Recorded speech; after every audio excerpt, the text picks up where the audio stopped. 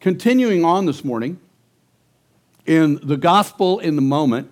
And this week I want to start looking at this idea of what do we look like, what do we sound like, what do we act like in the moment? What does that moment look like? Last week we began to understand this idea that, and I'm really kind of giving you imagery from the Bible. So if you know the Bible, then you will know some of this, and some of it we'll use passages and the things from last week. I'm not going to pull the scriptures on that again. But understand that this is the position of the Scripture. The Scripture calls people who are walking with God again through Jesus a new creation. They're really made new. They're kind of rebuilt, restored, made different than they were.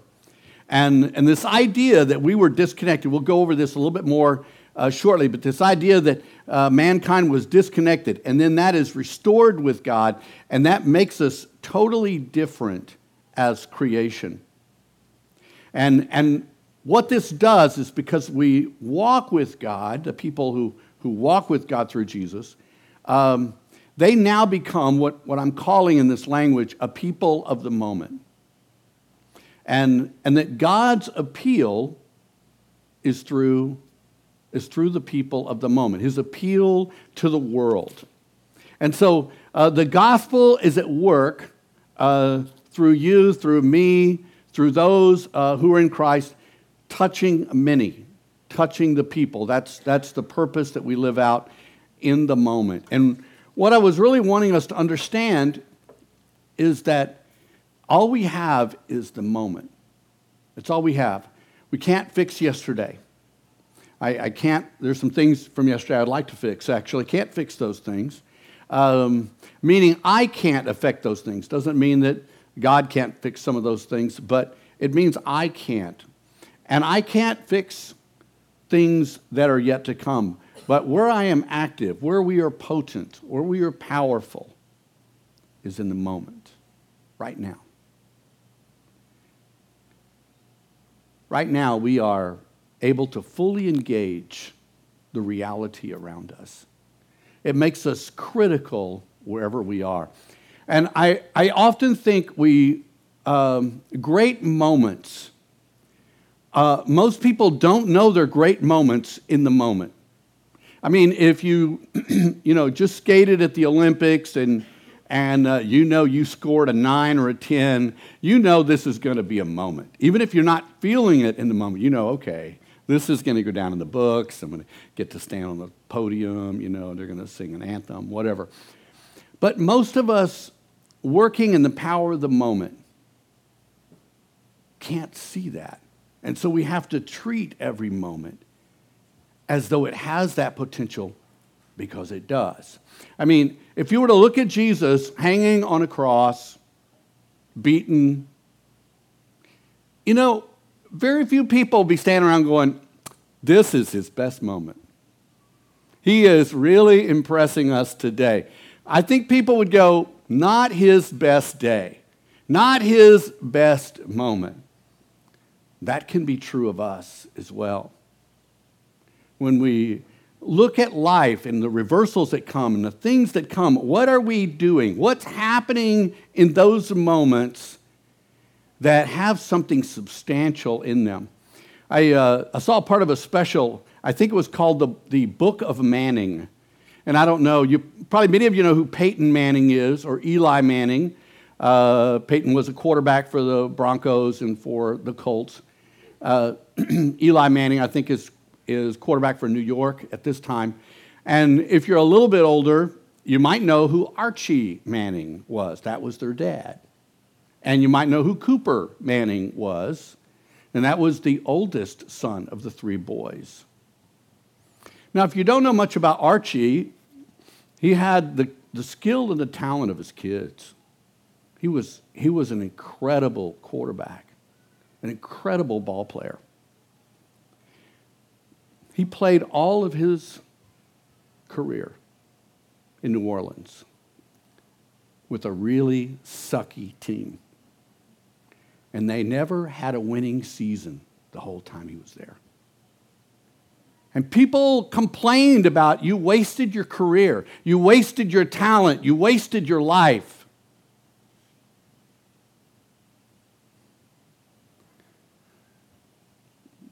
But Archie Manning was investing in people, not a career.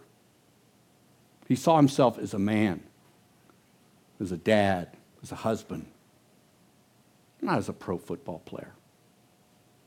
You see, he was looking at the moment different than most people do when they look at stardom. He was not seeing stardom as the pearl of great price. He saw it as a job that he was good at. And he said, I look at my years in New Orleans, I don't think I wasted my years. The team was good to me. The town was good to me. They were good to my family. And what's amazing is his sons grew up idolizing him as the man, not as the quarterback. In fact, when you see it, it goes back in time, and there are boys growing up, and you see they have Cowboys jerseys on, and when they ask, who's your favorite team, it was never the Saints. Who's your favorite player? It was never their dad. It was always somebody else, Roger Staubach or somebody like that. You see, he wasn't a pro player to them. He was dad. When his boys grew up, they wanted to be like their dad. You know what they said? They wanted to be a good man. You know how many moments Archie Manning had to live keeping his eye on the ball, no pun intended, that was important. And when you see the book of Manning, you're in awe of this man. You're in awe of who he is, of who his family says he is, who his team says he was, and still is. Even when they try to get him to take some glory, come to his son's games, he comes to his games, but he comes in almost a disguise because it's not my day, it's their day. It's their moment, it's not my moment. And I'm not going to take anything that goes to my kids. You see, he's a man that has a grasp of the moment and the power of it and what it can do. I had somebody married to my cousin. I'm not sure what that is. Cousin-esque. Cousin by marriage. She was about that tall, petite, pretty, and had been married to my cousin for a number of years. I had not met her before. I met her at a family reunion, and we had to wash 4,000 pounds of dishes together. So we got to know one another. And she was just a great person, just really had a heart for people, loved Jesus. And as we're talking, this little, middle class, white chick, And she's I say that for a purpose. She's got the troubled kid class in her school. And they're, gangbangers, and they're all cultures and all kinds of denominations of folk. And she looks like she would be just overwhelmed. But she loved that class. She loved those people. That was her story. She saw value in her life. Not long, and I come to really believe she was amazing. And not long after that day, she had a horse, and she was riding her horse, and her horse tripped and fell on top of her. And she was crushed. And she died at 27 years old. Just a school teacher. And I go to her funeral up in East Texas. And there's the chapel over here. And there's this tree. And by this tree is 50 lowriders. And there's 100 people gathered around this tree. They were her students. They were weeping. And they came in at the end and they filled this place up. And you could see the power of her life. You can see what she had done with her moments. That on her tombstone, nobody wants to say, gone golfing or something like that. Nothing wrong with those kinds of statements. I'm saying the greatness of the moment is rarely identified in the moment. So we have to be willing to participate in the moment in such a way that it captures life. You see, to be restored with God means that we are equipped to full measure of power and love to operate on God's behalf in the world. And we begin to be in a place where we can be moment makers. We can be moment makers with Jesus. You see, if I were to say anything to Christians today, I'd probably say, are you moment people in who you are? Because the moment is everything. And if in this moment I'm living it to the fullest extent of its potential, I will never regret this moment, will I? I will not live with any regrets. I will have executed my moments with the greatest of opportunity.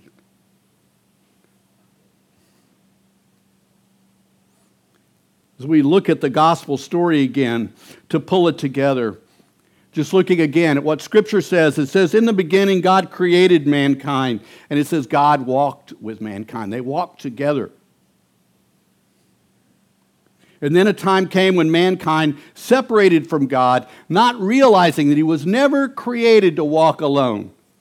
I kind of used in the example the Mars rover. It can do all kinds of things, but when it's not connected to Earth, it fails to achieve what it was always designed to achieve. That's us, not connected with God. And you see, losing this core connection, then we begin to search for things to fill that. We know it's empty. We know something needs to go there. So our philosophies, our religions, our government, even Christianity, our social systems, our moral code, our value systems, our beliefs of right and wrong, all of that is this effort we have, just an innate effort to fill the hole that once was God. And around the world, and I mentioned this, all the things going on around the world, this is just people doing that. The violence in the world that you see, the struggle in the world, the political struggle, the upheaval in the world, all the places where walls are being built, it's all about pursuing those things we think are right or true or just. Just a few people here. Hugo Chavez. Did you know he's a baseball player? He was a good baseball player. That's him right there. He actually went on, you probably can't read this at the bottom, but they went on to play for the Venezuelan National Baseball Championship. The next picture we have of him, he's actually pitching to Sammy Sosa in the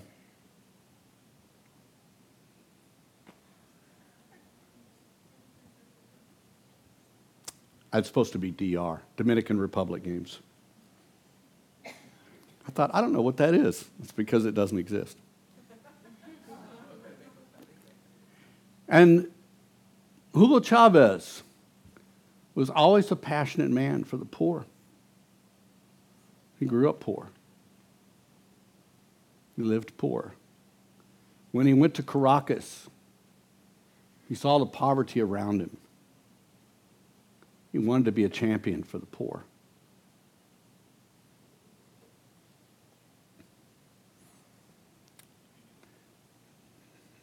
I think his heart was good.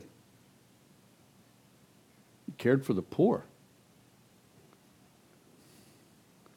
But that drove him to hate the affluent, to hate the rich. It drove him in ways that created what they have in Venezuela today. It started in his core, the core that he built. Fidel Castro, very similar story, going against the corruption, going against the problems for the have-nots in Cuba. We have a friend. He's a pastor in Cuba. He makes $20 a month. His daughter is a medical doctor. She makes $25 a month.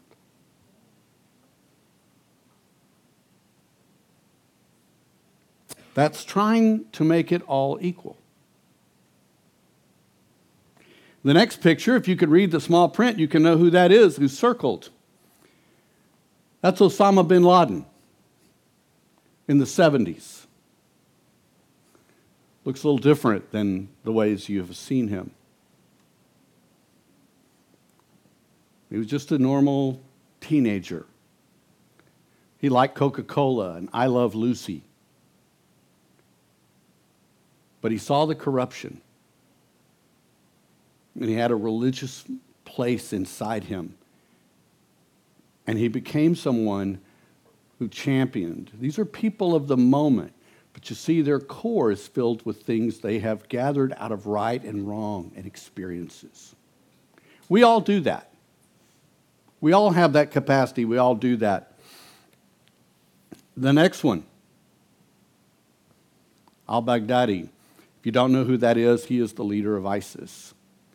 You see him there in the right as the family man. His wife says that before all this, he was a great dad, was a great husband. He was a lecturer at the university.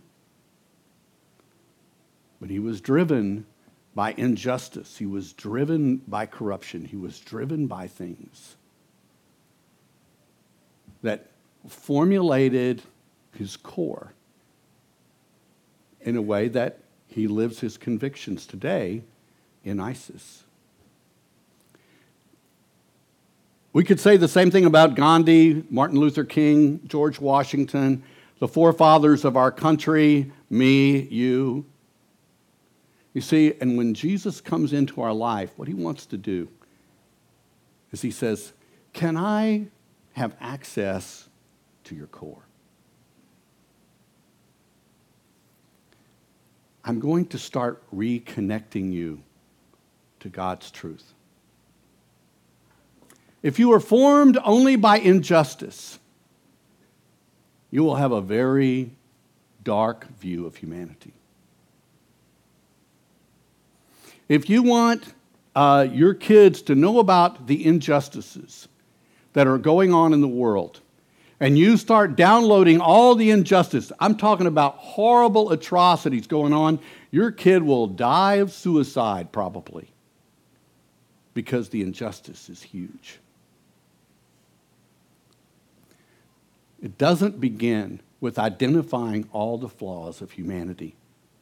It begins with you and I in our moment, allowing God to restore a core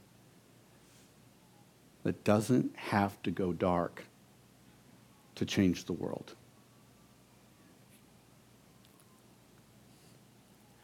In the Old Testament, God's promises, he's got the story there that he is in pursuit of mankind to restore that which has been lost. And then in the New Testament, we see that story come to pass in the events of Jesus living, dying, and the resurrection. It says through Jesus. What happened? It says through Jesus, God has restored relationship between God and man. He's beginning to revitalize the core. That's why we see in the New Testament these statements that sound so contrary to how we live. Things like love your enemies. It says pray for those who persecute you. That's saying represent before God for blessings the people who are making your life hell. You see, it's this kind of language that if you read the New Testament, you can say, that's crazy. I mean, that's not doable. That's what you come up with. Okay, that's not doable. But it is in Christ. He allows us, he makes it possible to do those things. You see, one is for the core to know, and the other is the power to do it, to pull it off. And so what happens? That relationship restored. The core of man could now be filled by God once again. And then God dealt with all the past wrongs between God and man and between man and man. All who find him are restored, become a witness and an example of this great message, the great news. You see, it was always God's plan to restore each of us to be a visible, touchable message to the world. That's who we are. We're a visible, touchable message to the world. Now, I am very aware that much of the church may not reflect a different core. I know that's a true thing. But I want to say, perhaps the church also struggles to be aware. Perhaps the church struggles with separating itself, not from the world, but from the package the world offers. You see, that's the dilemma. I was talking to somebody in our church. You guys know what a pick and roll is?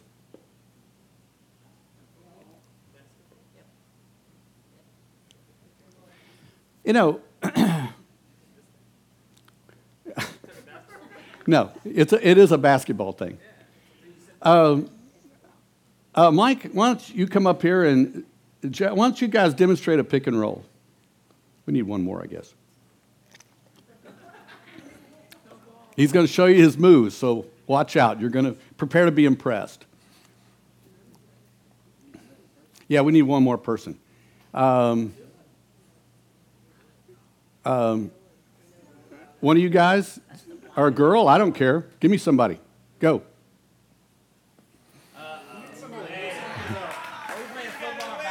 If you need somebody to know something about basketball, you have to tell me what to do. I don't play football. These guys will set you up. Yeah, so we're on offense, all right? You defender, all right? He can be the defender. So you defend me, I got the ball, all right? So what I'm going to do is, that's the basket. Bill's the basket. I'm the basket. All right, so I'm gonna have the ball here. I'll go this way. What I'm gonna do is, he's guarding me. You guard me, right? So you come up, you set a pick. All right? Yeah, that's it. So when I'm going this way, he sets the pick. He blocks him. Here I am, right here. Now, when you set that pick, you can turn and roll that way, and I can throw you the ball. That's right. He can spin around. When you do this, you set the block, and I go past, and then you turn this way toward the basket. Oh, so that's a pick and roll. So, why? Thank you, gentlemen. So why would I have that demonstrated? And here's the reason why. When you are following your person, when you are following your cause, when there is injustice, when something is pushing you,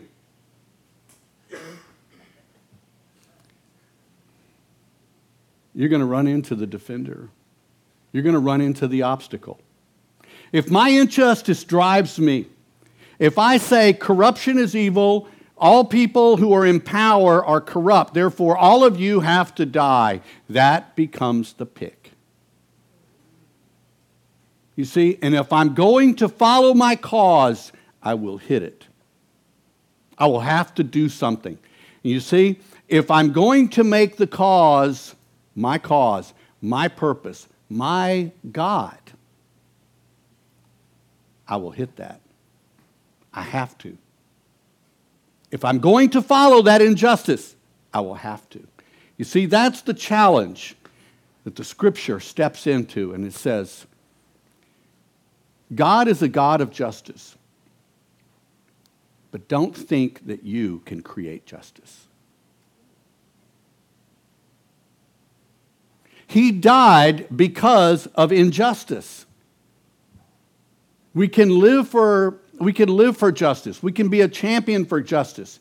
But at the end of the day, if justice is more important to you than love and hope and compassion, you will hit the pick and you will fail. That's what happens to us.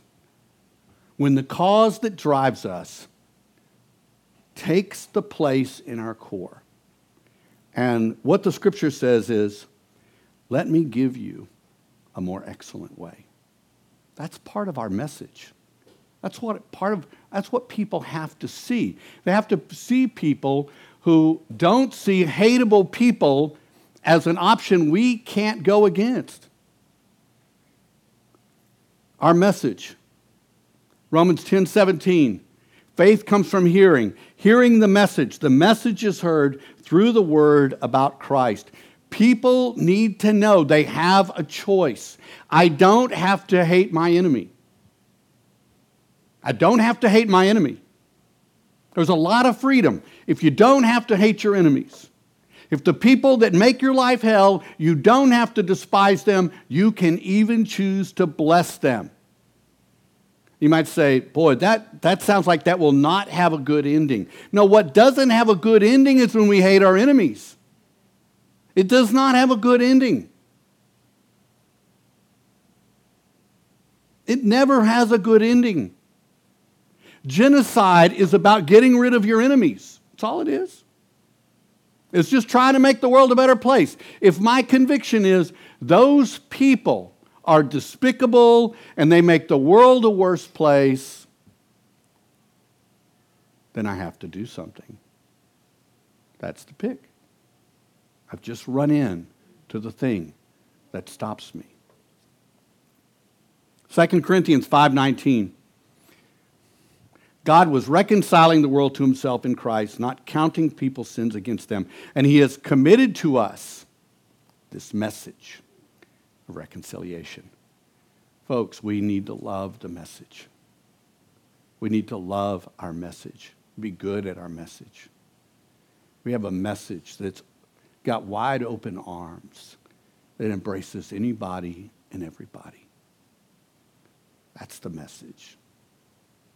Wide open arms. It embraces anybody and everybody. The message, God is pursuing mankind to restore and to heal and to save all. He is after all, no matter who they are, what they've done or are doing. His motivation toward mankind is love. Not making them better, not making them right, but it is love. That's his motivation. His intentions are to make all things right. He will get things right. He can make them right with life and humanity. But see, when we get to the other pieces, it's about how the message is packaged. So, if I hate gays, if I hate Hillary and I hate Trump, if I hate communists, I think we ought to nuke Iran and Russia. God bless us. Wave my flag. It doesn't matter. If those are the things that are driving me, then that becomes the package.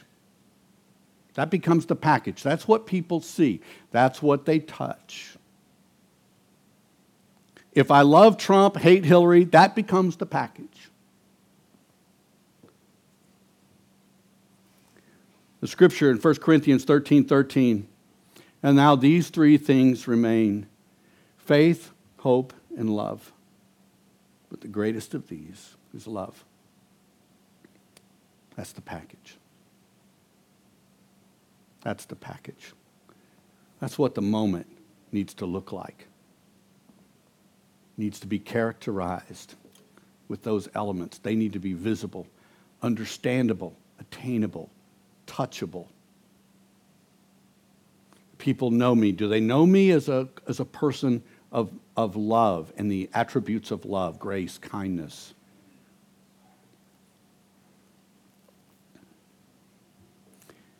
Today I want to pick one of those to finish with. I want to pick hope.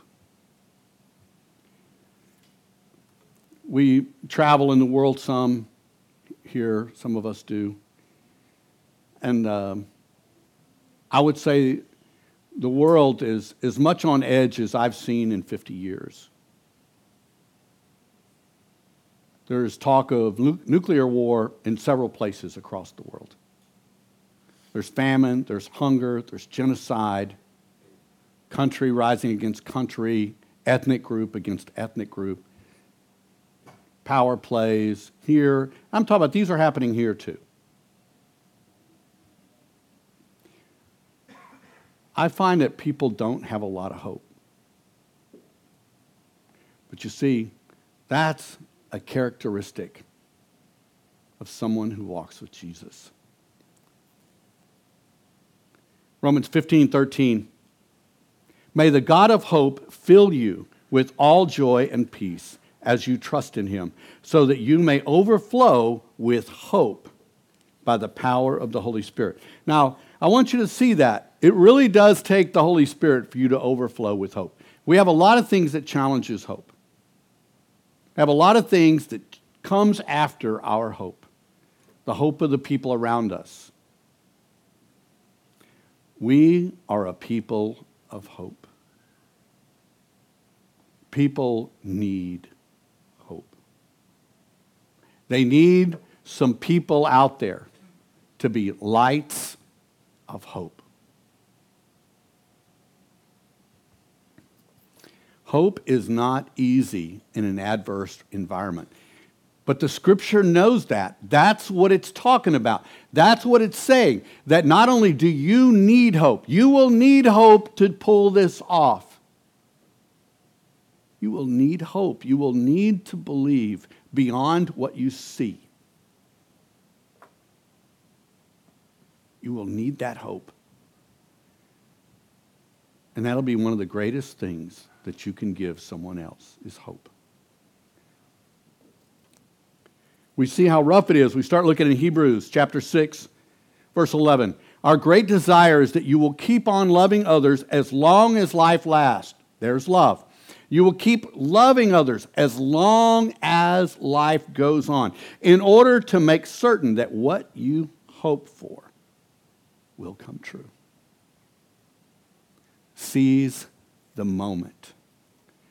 Do you know how often people around us, the words they say, the language they say, they need hope. And we could step into that moment and we could speak hope over them. We could bring hope and encouragement to them. We become that moment for others.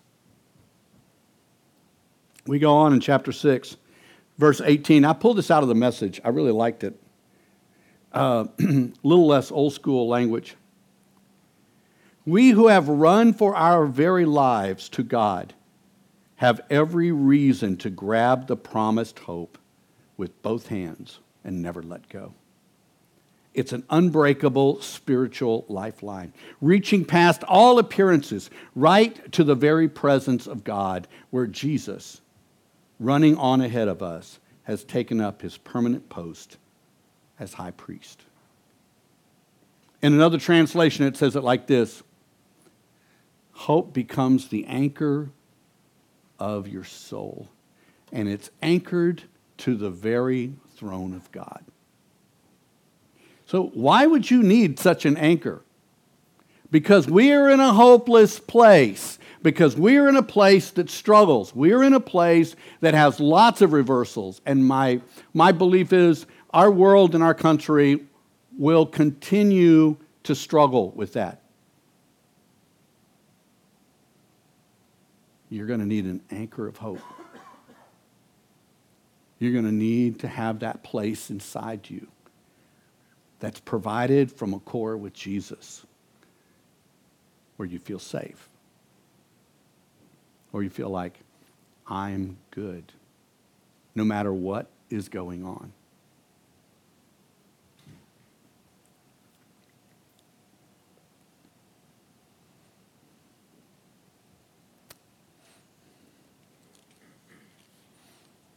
In the moment, we can always bring the hope. It's difficult to find a part of the world that isn't struggling. It's difficult to find people that aren't struggling. Most of the time, as a pastor, when I get a call, it's a struggle call. It's a crisis call.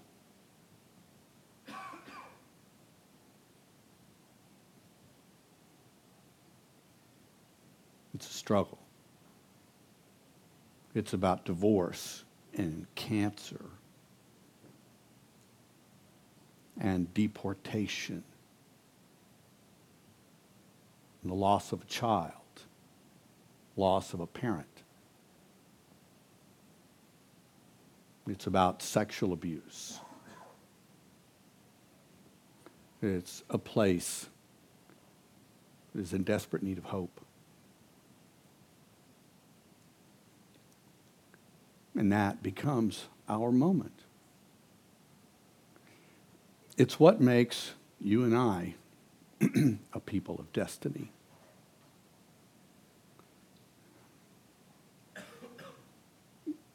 Great moments are right now. They are the place that we live right now. Jesus empowers the moment where I can love my enemies. I can pray for those. I can bless those who's making my life hell. When I can speak to the parents of a teenager that just committed suicide, I can have the audacity to speak of hope. And what I find is they desperately need hope. A couple of years ago, I got a call to do a funeral for an infant who passed away the day before it was delivered.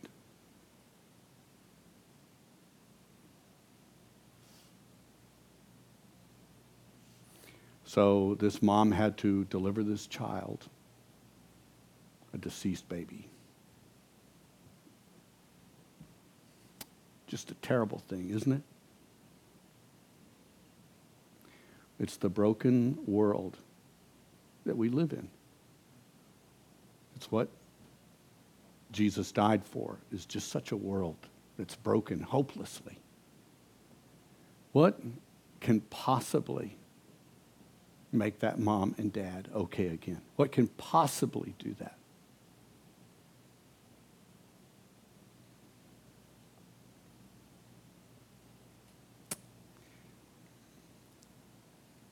This is going to sound morbid. I like doing funerals more than weddings. But it's because I believe they are moments devoid of hope. And it's a place where we can play. We have something we bring to the table. They need hope. And I'll tell you, they don't care where it comes from.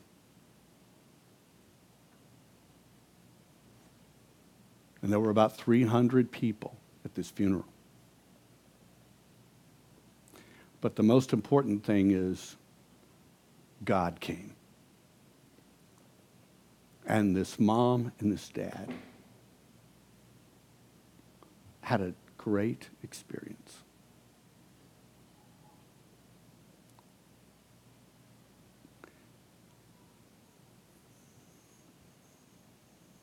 they were able to see hope. They were able to find hope.